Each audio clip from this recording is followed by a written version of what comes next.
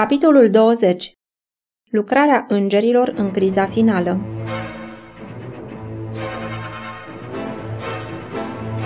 Vor apărea îngeri buni și răi.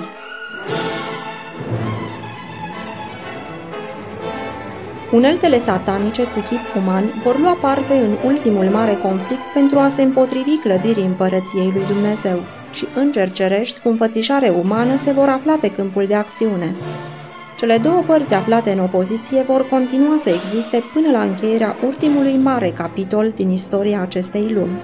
Satana va folosi toate ocaziile pentru a-i determina pe oameni să nu mai fie credincioși lui Dumnezeu. El și îngerii lui răi, care au căzut împreună cu el, vor apărea pe pământ ca oameni căutând să înșele. Și îngerii lui Dumnezeu vor apărea sub înfățișare de oameni și vor folosi toate mijloacele de care dispun pentru a înfrânge planurile vrăjmașului. Noi avem partea noastră de făcut. Satana concentrează toate forțele sale în asaltul final, în conflictul care se apropie, iar rezistența aceluia care este urmaș al lui Hristos este solicitată la maximum. Uneori se pare că trebuie să cedeze, dar un cuvânt rostit prin rugăciune către Domnul Isus merge ca o săgeată la tronul lui Dumnezeu și îngeri ai lui Dumnezeu sunt trimiși pe câmpul de luptă. Planul este de jucat. În perioada de încheiere a istoriei acestui pământ, Domnul va lucra cu putere mare în favoarea acelora care stau neclintiți de partea binelui. Îngerii care excelează în tărie îi vor apăra.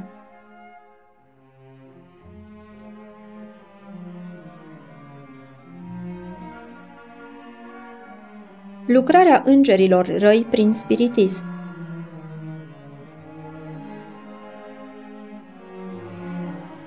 Satana s-a pregătit de mult pentru efortul său final pentru înșelarea lumii. Încetul cu încetul, el și-a pregătit calea pentru capodopera înșelăciunii sale prin dezvoltarea spiritismului.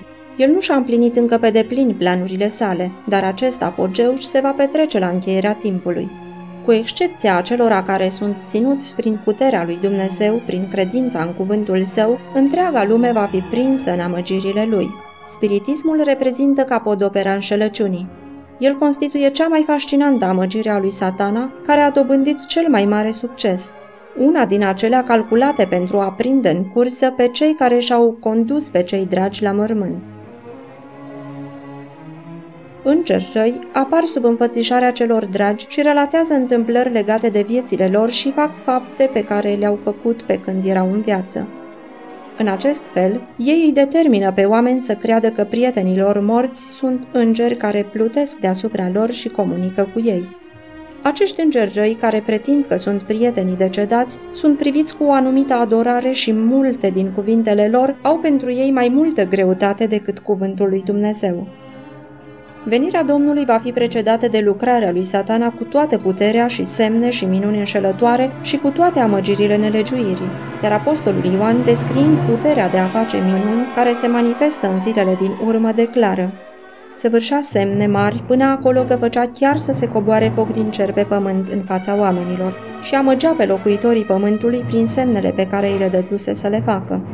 Aici nu sunt prezise numai minciuni și înșelătorii. Oamenii sunt înșelați prin minunile pe care agenții lui Satana au putere să le facă, nu pe care pretind că le fac. Satana este un vrăjmaș viclean și nu este greu ca îngerii răi să ia înfățișarea atât a sfinților cât și a păcătoșilor care au murit și să facă aceste prezentări să fie vizibile pentru ochii omenești. Aceste manifestări vor fi tot mai frecvente și vor avea un caracter tot mai izbitor pe măsură ce ne apropiem de încheierea timpului. Satana are puterea de a aduce în fața oamenilor chipuri ale prietenilor lor decedați. Contrafacerea este desăvârșită. Aspectul cunoscut, cuvintele, tonul vocii sunt reproduse cu o acuratețe uimitoare. Mulți se vor afla față în față cu spirite de demoni care întruchipează pe cei dragi ai lor, rude sau prieteni, care rostesc cele mai periculoase erezii. Acești vizitatori vor atinge corzile cele mai sensibile ale sentimentelor noastre și vor face minuni pentru a-și susține pretențiile. Noi trebuie să fim pregătiți pentru a ne împotrivi lor cu ajutorul adevărului Bibliei și anume că morții nu știu nimic și că cei care apar astfel sunt duhuri de demoni. Ceasul încercării care va veni peste toată lumea ca să încerce pe cei ce locuiesc pe pământ este chiar înaintea noastră. Toți aceia a căror credință nu este întemeiată puternic pe cuvântul lui Dumnezeu vor fi amăgiți și biruiți. Mesaje din partea duhurilor vor declara că Dumnezeu i-a trimis pentru a-i convinge de greșeala lor pe cei care resping duminica, susținând că legile țării ar trebui respectate întocmai ca legea lui Dumnezeu. Ei vor deplânge marea nelegiuire din lume și vor susține mărturia învățătorilor religioși, cum că starea de degradare morală este cauzată de desacralizarea duminicii. Mare va fi furia stârnită împotriva acelora care vor refuza să accepte mărturia lor.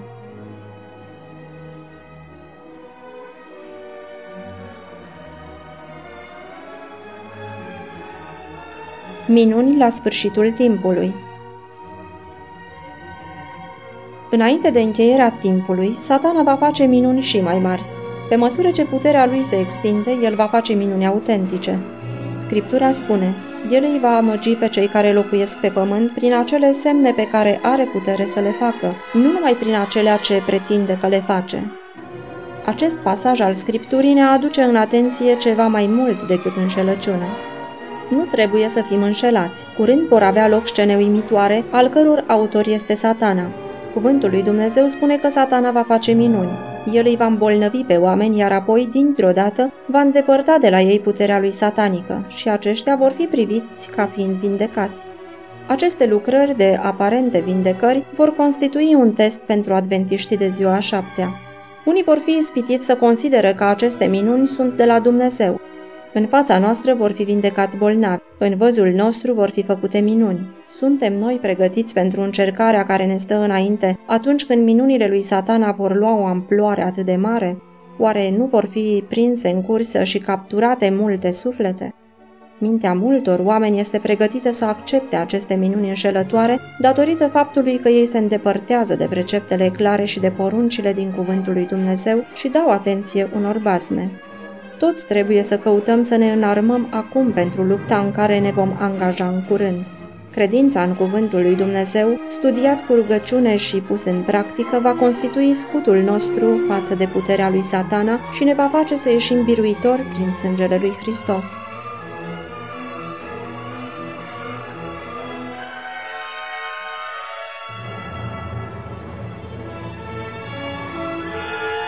Spiritele rele pentru cei din rămășiță.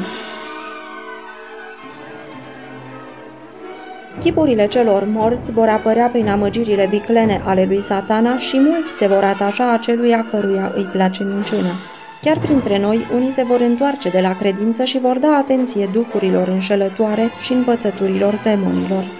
Spiritiștii vor ajunge până acolo încât se vor angaja în controverse cu predicatorii care predau adevărul. Dacă sunt respinși, ei îi vor provoca. Ei citează Scriptura, așa cum a făcut Satana în fața Domnului Hristos. Dovediți toate lucrurile, spun ei. Însă pentru ei a dovedi înseamnă a asculta raționamentele lor înșelătoare și a participa la reuniunile lor. Dar în adunările lor, îngerii întunericului iau forma unor prieteni morți și comunică cu ei ca îngeri de lumină. Cei iubiți ai lor apar în veșmintele de lumină și vor arăta ca atunci când au trăit pe pământ. Ei îi vor învăța și vor discuta cu ei. Și mulți vor fi înșelați prin minunile înșelătoare ale puterii lui Satana. Unica siguranță pentru poporul lui Dumnezeu este de a-și cunoaște foarte bine Biblia și a cunoaște învățăturile noastre despre starea celor morți. Îngeri răi, deghizați în credincioși, vor lucra în rândurile noastre pentru a introduce un puternic spirit de necredință. Nu lăsați ca acest lucru să vă descurajeze, ci veniți cu o inimă credincioasă în ajutorul Domnului împotriva puterilor agenților satanici.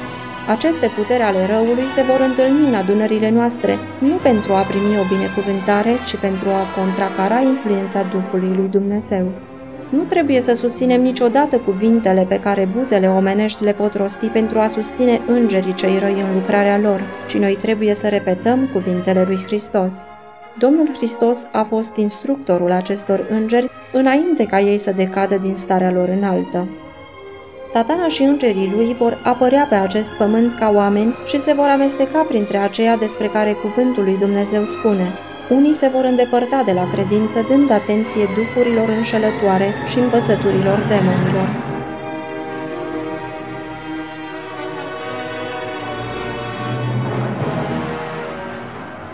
Când se va scoate la iveală ceea ce sunt în realitate aceste înșelătorii spiritiste, lucrările tainice ale duhurilor rele, aceia care au luat parte la ele, vor fi ca niște oameni care și-au pierdut mințile.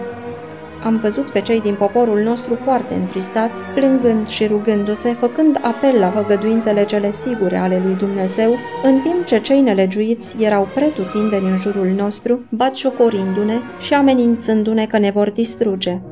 Ei au luat în derâdere slăbiciunea noastră și au bătut joc de noi, pentru că suntem puțini la număr și ne-au înțepat cu cuvinte calculate astfel ca să taie adânc. Ne-au acuzat că luăm o poziție independentă față de restul lumii. Ne-au întrerupt resursele astfel ca să nu putem cumpăra sau vinde și au făcut aluzie la sărăcia mizerabilă și starea jalnică în care ne aflăm. Ei nu puteau înțelege cum putem trăi în afara lumii. Noi eram dependenți de lume și trebuia ori să cedăm obiceiurilor, practicilor și legilor lumii, ori să ieșim din ea. Dacă noi eram singurul popor din lume care avea parte de favoarea Domnului, atunci aparențele ne erau îngrozitor de potrivnice. Ei susțineau că au adevărul, că fac minuni, că îngeri din ceruri au vorbit cu ei, că semne și minuni au fost făcute cu putere mare în mijlocul lor și că acesta era mileniul pe care îl așteptaseră atât de mult. Întreaga lume a fost convertită și atrasă de partea legii duminicale, iar acest popor mic și slab sfida legile țării și legile lui Dumnezeu și susținea că este singurul popor drept de pe pământ.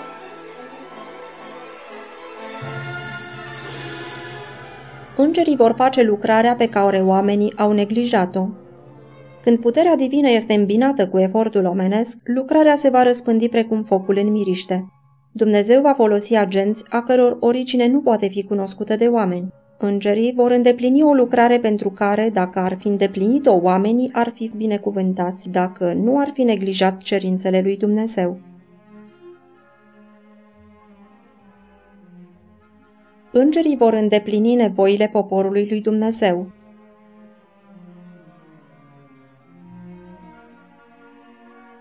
I-am văzut pe sfinți, părăsind orașele și satele, asociindu-se în grupe și trăind în cele mai retrase locuri. Îngerii le aduceau mâncare și apă, în timp ce nelegiuiții sufereau de foame și sete. În timpul de strâmtorare, chiar dinaintea revenirii lui Hristos, cei neprihăniți vor fi păstrați prin lucrarea de slujire a îngerilor cerești. Însă pentru cel care calcă legea lui Dumnezeu nu va fi nicio siguranță. Îngerii nu vor putea apăra atunci pe cei care desconsideră chiar și numai unul din preceptele divine. În timpul de strâmtorare cum n-a mai fost de când sunt neamurile, cei aleși ai săi vor rămâne neclintiți. Satana împreună cu toate oștile sale rele nu pot nimici nici pe cel mai slab dintre sfinții lui Dumnezeu. Îngeri care excelează în putere îi vor apăra, iar Jehova li se va descoperi ca Dumnezeul dumnezeilor, în stare să-i salveze pe deplin pe aceia care și-au pus nădejdea în el.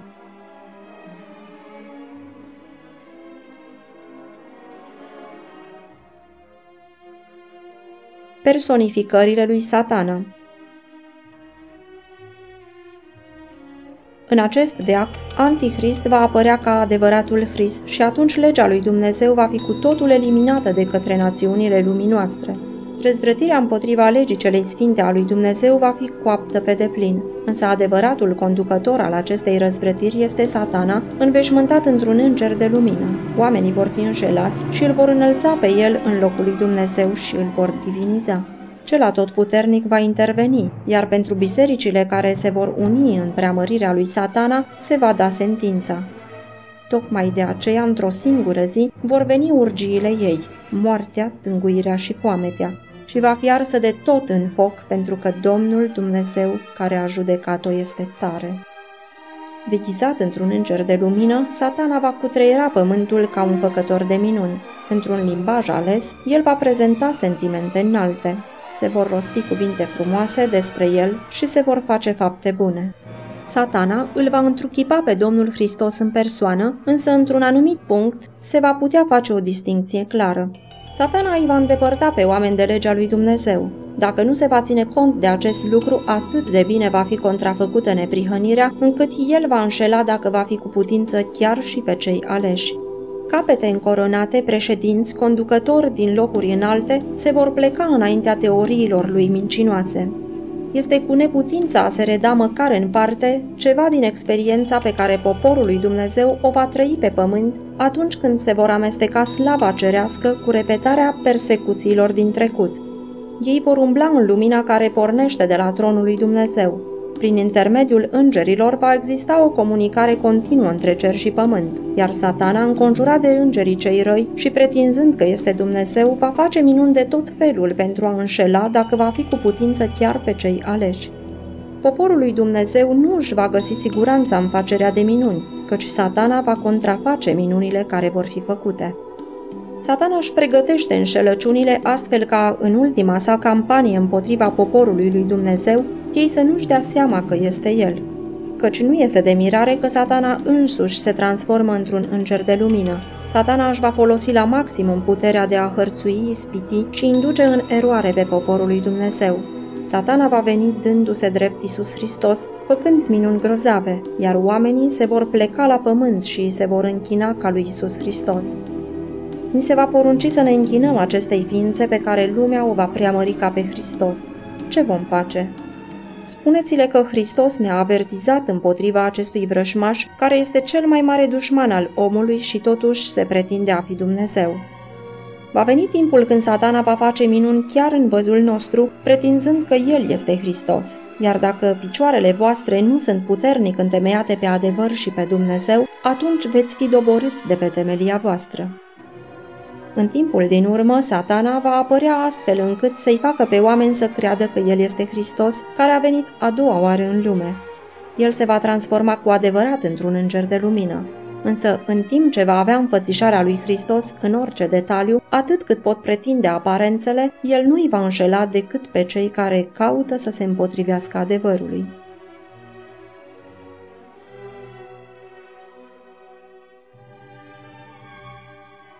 Îngerii răi stârnesc persecuția. Satana lucrează în culise ca să ațițe puterile demonice ale confederației sale împotriva celor drepți. El împipă uneltele omenești cu însușirile lui. Îngeri răi, în asociere cu oameni răi, vor depune eforturi pentru a hărțui, persecuta și distruge. Odată cu fiecare respingere a adevărului, mintea oamenilor va deveni tot mai întunecată, inimile lor tot mai încăpățânate până când vor ajunge la o împietrire necredincioasă. În ciuda avertizărilor date de Dumnezeu, ei vor continua să calce în picioare unul din preceptele decalogului până când vor fi conduși să-i persecute pe cei care le țin ca fiind sacre. Hristos este sfidat prin disprețul asupra cuvântului și poporului său. Pe măsură ce învățăturile spiritismului sunt acceptate de către biserici, restricțiile impuse asupra inimii firești sunt îndepărtate, iar religia va deveni ca o mantie care să acopere cele mai josnice nelegiuiri. Credința în manifestările spiritiste va deschide ușa duhurilor înșelătoare și a învățăturilor demonilor și astfel influența îngerilor răi va fi resimțită în biserici. Scenele trădării, respingerii și răstignirii lui Hristos au fost și vor fi reconstituite la o scară imensă. Oamenii vor fi umpluți cu trăsăturile lui Satana. Amăgirile antivrăjmașului lui Dumnezeu și al omului vor avea o mare putere. Un spirit demonic îi ia în stăpânire pe oamenii din lumea noastră. Inteligența demonică va zdrobi și distruge pe omul făcut după asemănarea divină, deoarece omul nu poate stăpâni conștiința fratelui său și nu îl poate face să fie necredincios față de legea cea sfântă a lui Dumnezeu. În timp ce sfinții părăseau orașele și satele, ei erau urmăriți de cei nelegiuiți care căutau să-i ucidă. Însă săbiile care au fost ridicate pentru a-i omorî pe cei din poporul lui Dumnezeu s-au rupt și au căzut tot așa de neputincioase ca un pai. Îngerii lui Dumnezeu îi apărau pe sfinți. În ziua cumplitei încercări, Hristos va spune: Du-te, poporul meu, intră în odăile tale și încuie ușa după tine. Ascunde-te câteva clipe până va trece mânia.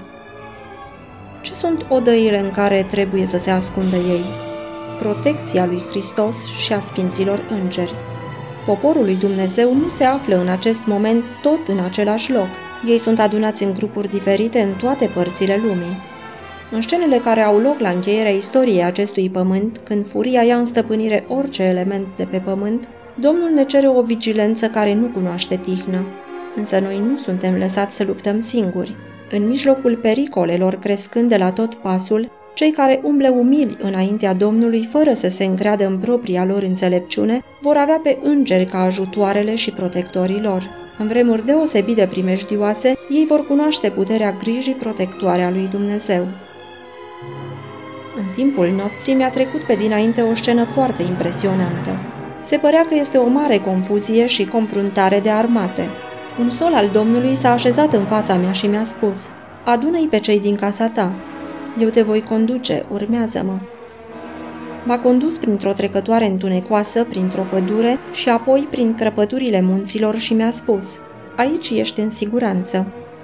Au mai fost și alții conduși spre acest loc retras. Mesagerul ceresc a spus: "Timpul strâmtorării a venit ca un hoț noaptea, așa cum Domnul v-a avertizat că va veni."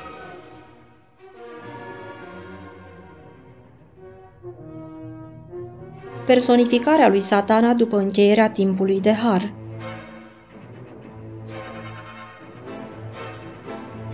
Mânia lui Satana crește pe măsură ce timpul lui se scurtează, iar lucrarea lui de amăgire și distrugere își atinge apogeul în timpul de strâmtorare.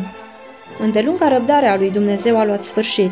Lumea a respins harul său, a disprețuit iubirea sa și a călcat în picioare legea sa. Cei nelegiuiți au trecut de limita harului pentru ei și Domnul și-a retras protecția, lăsându-i la bunul plac al conducătorului pe care și l-au ales. Ca un ultim act în marea drama înșelăciunii, Satana însuși va încerca să se dea drept Hristos. Biserica a mărturisit mult timp că așteaptă venirea Mântuitorului ca împlinirea speranțelor ei. Acum marele amăgitor va face să pară ca și când Hristos ar fi venit. În diferitele părți ale pământului, Satana se va arăta printre oameni ca o ființă maestoasă, de o strălucire uimitoare care seamănă cu descrierea Fiului lui Dumnezeu dată de Ioan în Apocalipsa. Slava care îl înconjoară nu este întrecută de nimic din ceea ce ochii muritori au privit până acum. Strigătul de triumf răsună în văzduh: "A venit Hristos! A venit Hristos!"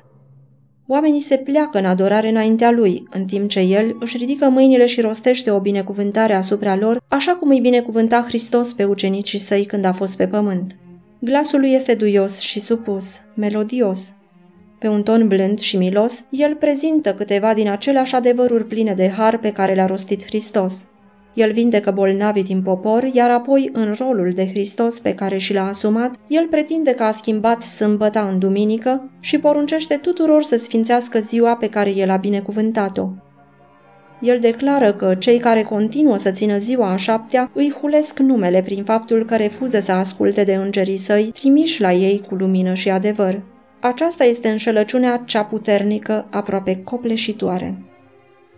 Satana vede că este pe punctul de a pierde. El nu poate induce în eroare întreaga lume. El face un ultim efort disperat de a-i înfrânge pe cei credincioși prin înșelăciune. Face acest lucru dându-se drept Hristos. El se îmbracă în haine împărătești, exact ca cele descrise cu atâta acuratețe în viziunea lui Ioan. Se va înfățișa înaintea urmașilor săi ca Hristos care vine a doua oară. El are puterea să facă aceasta înaintea urmașilor săi pe care i-a amăgit, a lumii creștine care nu a primit dragostea adevărului, ci și-a găsit plăcerea în nelegiuire. El se proclamă Hristos și este crezut ca fiind Hristos, o ființă frumoasă, maestoasă, îmbrăcată în măreție, cu o voce dulce și cuvinte plăcute, cu o slavă de neîntrecut de nimic din ceea ce ochii lor au privit până acum. Atunci urmașii lui amăgiți, înșelați, scot un strigăt de biruință. Hristos a venit a doua oară. Hristos a venit. El și-a ridicat mâinile spre a ne binecuvânta, exact așa cum a făcut când a fost pe pământ.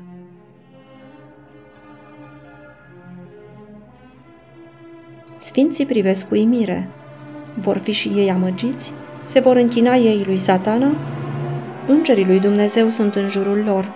Se aude o voce clară, hotărâtă, melodioasă. Priviți în sus. Cei care se roagă au un singur obiectiv, salvarea finală și veșnică a sufletelor lor. Acest obiectiv a fost înaintea lor continuu. Nemurirea a fost promisă celor care vor răbda până la sfârșit. Cât de serioase și arzătoare au fost dorințele lor. În atenție au fost judecata și veșnicia. Ochii lor au fost fixați prin credința asupra tronului strălucitor, în fața căruia vor sta cei îmbrăcați în haine albe. Acest lucru i-a făcut să nu-și îngăduie să păcătuiască. Încă un efort și este pus în acțiune ultimul plan al lui Satana.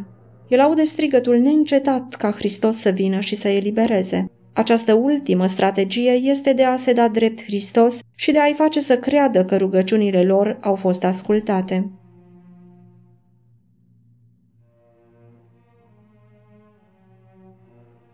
Îngerii și decretul universal de moarte. Dacă oamenii ar putea vedea cu ochii cerești, ei ar zări grupuri de îngeri puternici, poposind în jurul acelora care au ținut cuvântul răbdării lui Hristos. Cu duioșie și milă, îngerii au fost martori la necazurile lor și le-au auzit rugăciunile. Ei așteaptă cuvântul comandantului lor pentru a-i smulge din primejdia în care se află. Însă mai trebuia să aștepte puțin. Poporul lui Dumnezeu trebuie să bea paharul și să fie botezați cu botezul. Chiar această întârziere, atât de chinuitoare pentru ei, este cel mai bun răspuns la cererile lor. În timp ce se străduie să aștepte cu încredere să intervină Domnul lor, ei sunt călăuziți să dea dovadă de credință, nădejde și răbdare, de care au dat dovadă prea puțin în timpul experienței lor religioase. Santinelele cerești credincioase misiunii lor continuă să vegheze. Deși printr-un decret general a fost fixat un timp când vor fi omorâți păzitorii poruncii, în unele cazuri vrăjmașii lor vor anticipa decretul și înainte de timpul specificat vor încerca să le ia viața. Însă nimeni nu va putea trece de apărătorii cei puternici care staționează în jurul fiecărui suflet credincios.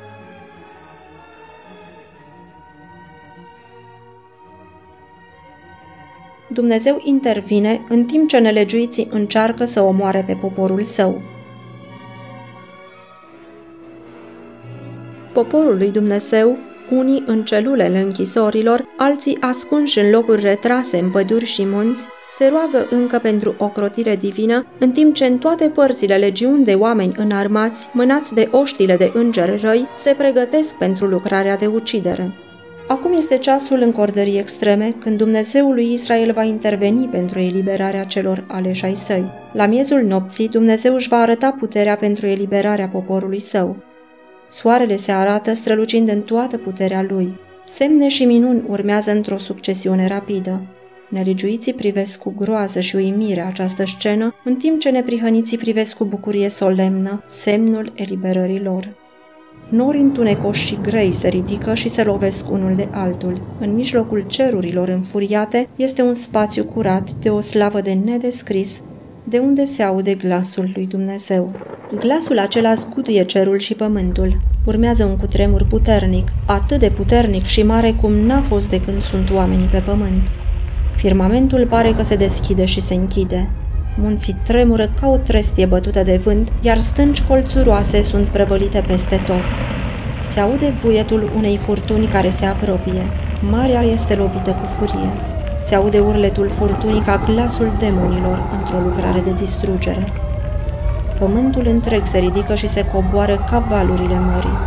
Suprafața lui se crapă, chiar temeliile par că se scutuie. Lanțuri de munți se prăbușesc, insulele locuite dispar. Fulgerele înspăimântătoare coboară din cer învăluind pământul într-o flacără de foc. Deasupra vuietului înspăimântător al tunetului, glasuri tainice și îngrozitoare declară soarta celor nelegiuiți. Cei care cu puțin mai înainte fuseseră atât de nepăsători, atât de îndrăzneți și provocatori, atât de încântați de cruzimea lor față de poporul păzitor al poruncilor lui Dumnezeu, sunt acum copleșiți de consternare și tremură de frică. Vaetele lor se aud mai presus de vuietul naturii dezlănțuite. Demonii recunosc dumnezeirea lui Hristos și tremură înaintea puterii sale, în timp ce oamenii strigă după milă și se târăsc într-o spaimă jalnică.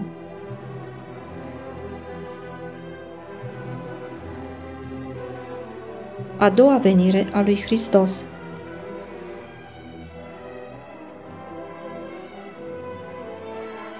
Hristos vine cu putere și slavă mare. El vine cu propria lui slavă și cu slava Tatălui. El vine împreună cu toți îngerii săi cei sfinți. În timp ce lumea este scufundată în întuneric, în fiecare loc unde sunt sfinții este lumină. Ei vor avea parte cei dintâi de lumina celei de-a doua veniri.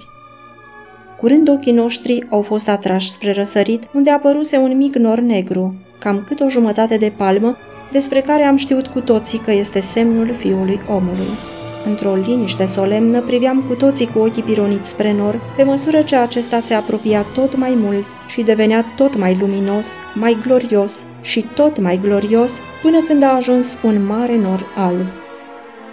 Partea de jos părea ca de foc. Deasupra norului era un curcubeu, iar împrejurul lui 10.000 de îngeri care cântau o cântare minunată, iar pe nor stătea Fiul omului. Nici o limbă omenească nu poate descrie scenele celei de-a doua veniri a Fiului omului pe norii cerului. El a venit îmbrăcat într-un veșmânt de lumină pe care îl poartă din zilele veșniciei. Un alai de îngeri sfinți, cu coroanele lor strălucitoare, splendide pe capetele lor, l-au escortat în drumul lui. În timp ce pământul se clatină, fulgerele luminează, iar tunetele bubuie, glasul Fiului omului îi cheamă pe sfinții adormiți. El privește mormintele drepților, apoi ridicând mâinile către cer strigă: Treziți-vă, treziți-vă voi care dormiți în țărână și sculați-vă! Toți ies din mormintele lor cu aceeași statură cu care au intrat în mormânt. Adam, care se găsește în mulțimea celor înviați, are o înălțime falnică și o statură maestoasă, cu puțin mai prejos decât Fiul lui Dumnezeu. El prezintă un contrast vădit față de oamenii din ultimele generații. În această privință se vede marea degradare a neamului omenesc. Dar toți înviază cu prospețimea și vigoarea tinereții veșnice. Chipul muritor, lipsit de frumusețe odinioară, mânjit de păcat, devine desăvârșit și nemuritor. Toate defectele și diformitățile sunt lăsate în mormânt. Hristos a murit pentru noi, a înviat pentru noi, pentru ca noi să putem ieși afară din mormânt în compania slăvită a îngerilor cerului, spre a ne întâlni cu cei dragi ai noștri și a le recunoaște fețele, căci asemănarea cu Hristos nu le anulează particularitățile, ci le transformă după chipul său slăvit. Fiecare sfânt care a avut o familie aici îi va recunoaște pe ai săi acolo. Cei neprihăniți în viață sunt schimbați într-o clipeală din ochi. La glasul lui Dumnezeu ei au fost proslăviți. Acum ei sunt făcuți nemuritori și împreună cu sfinții înviați sunt luați ca să-L întâmpine pe Domnul lor în văstuh. Îngerii adună la oaltă pe cei aleși din cele 4 vânturi, de la un capăt al cerurilor până la celălalt. Copilașii sunt duși de sfinții îngeri în brațele mamelor lor. În timp ce pruncii ies afară nemuritori din paturile lor de țărână, ei își iau zborul de îndată în brațele mamelor lor. Ei se întâlnesc iarăși pentru a nu se mai despărți niciodată. Însă mulți dintre micuți nu au mame acolo. Așteptăm în zadar să auzim cântecele de bucurie și biruința ale mamei. Îngerii iau pruncii fără mame și îi conduc la pomul vieții. Prieteni despărțiți prin moarte sunt reuniți pentru a nu se mai despărți niciodată și cu cântece de bucurie se înalță către cetatea lui Dumnezeu. De fiecare parte a carului de nor sunt aripi, iar de dedesubtul acestuia sunt roți vii. Și în timp ce carul se înalță tot mai sus, roțile strigă, Sfânt, iar aripile în timp ce se mișcă strigă, Sfânt. Iar cortegiul de îngeri strigă, Sfânt, Sfânt, Sfânt este Domnul Dumnezeul cel atotputernic. Iar cei mântuiți strigă, Aleluia, în timp ce carul se deplasează către noul Ierusalim. Toți am intrat în nor împreună și 7 zile am urcat către Marea de Cristal, când Iisus a adus coroanele și cu mâna lui dreaptă le-a așezat pe capetele noastre. El ne-a dat harpe de aur și laurii biruinței. Sunt șiruri de îngeri de fiecare parte și cei răscumpărați ai Domnului umblă printre heruvim și serafim. Hristos le spune bun venit și le dă binecuvântarea. Bine, rob bun și credincios, intră în bucuria stăpânului tău.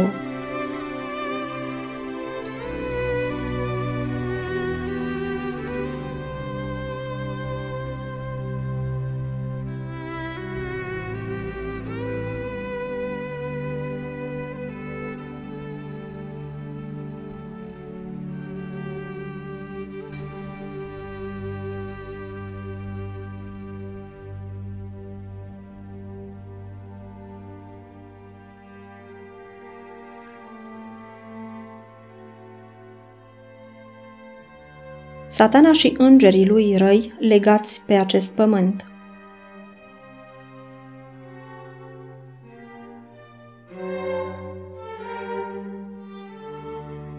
Pământul întreg pare ca o pustie dezolantă. Ruinele orașelor și satelor distruse de cutremurul de pământ, copacii dezrădăcinați, stâncile colțuroase aruncate de mare sau smulse din pământ, sunt împrăștiate pe suprafața acestuia, în timp ce caverne uriașe desemnează locul de unde munții au fost smulși de pe temeliile lor. Aici va fi căminul lui Satana și a îngerilor lui timp de 1000 de ani. Aici el va fi legat, ca să cutreiere în lung și în lat pe suprafața strivită a pământului și să vadă efectele răzvrătirii sale împotriva legii lui Dumnezeu. Timp de 1000 de ani se poate bucura de fructul blestemului pe care el l-a adus. Aici va fi căminul lui Satana și al îngerilor săi răi timp de 1000 de ani. Îngrădit pe pământ, el nu va avea acces la alte lumi, ca să ispitească și să hărțuiască pe cei care nu au căzut niciodată. În acest sens este legat. Prin propriul său mod de acțiune, Satana a făurit un lanț cu care va fi legat. Toate ființele necăzute sunt acum unite în ceea ce privește caracterul neschimbător al legii lui Dumnezeu. Ei susțin guvernarea aceluia care, pentru a răscumpăra pe păcătos, nu a cruțat pe propriul său fiu. Legea lui s-a dovedit a fi fără greș. Stăpânirea lui prezintă siguranță pentru totdeauna.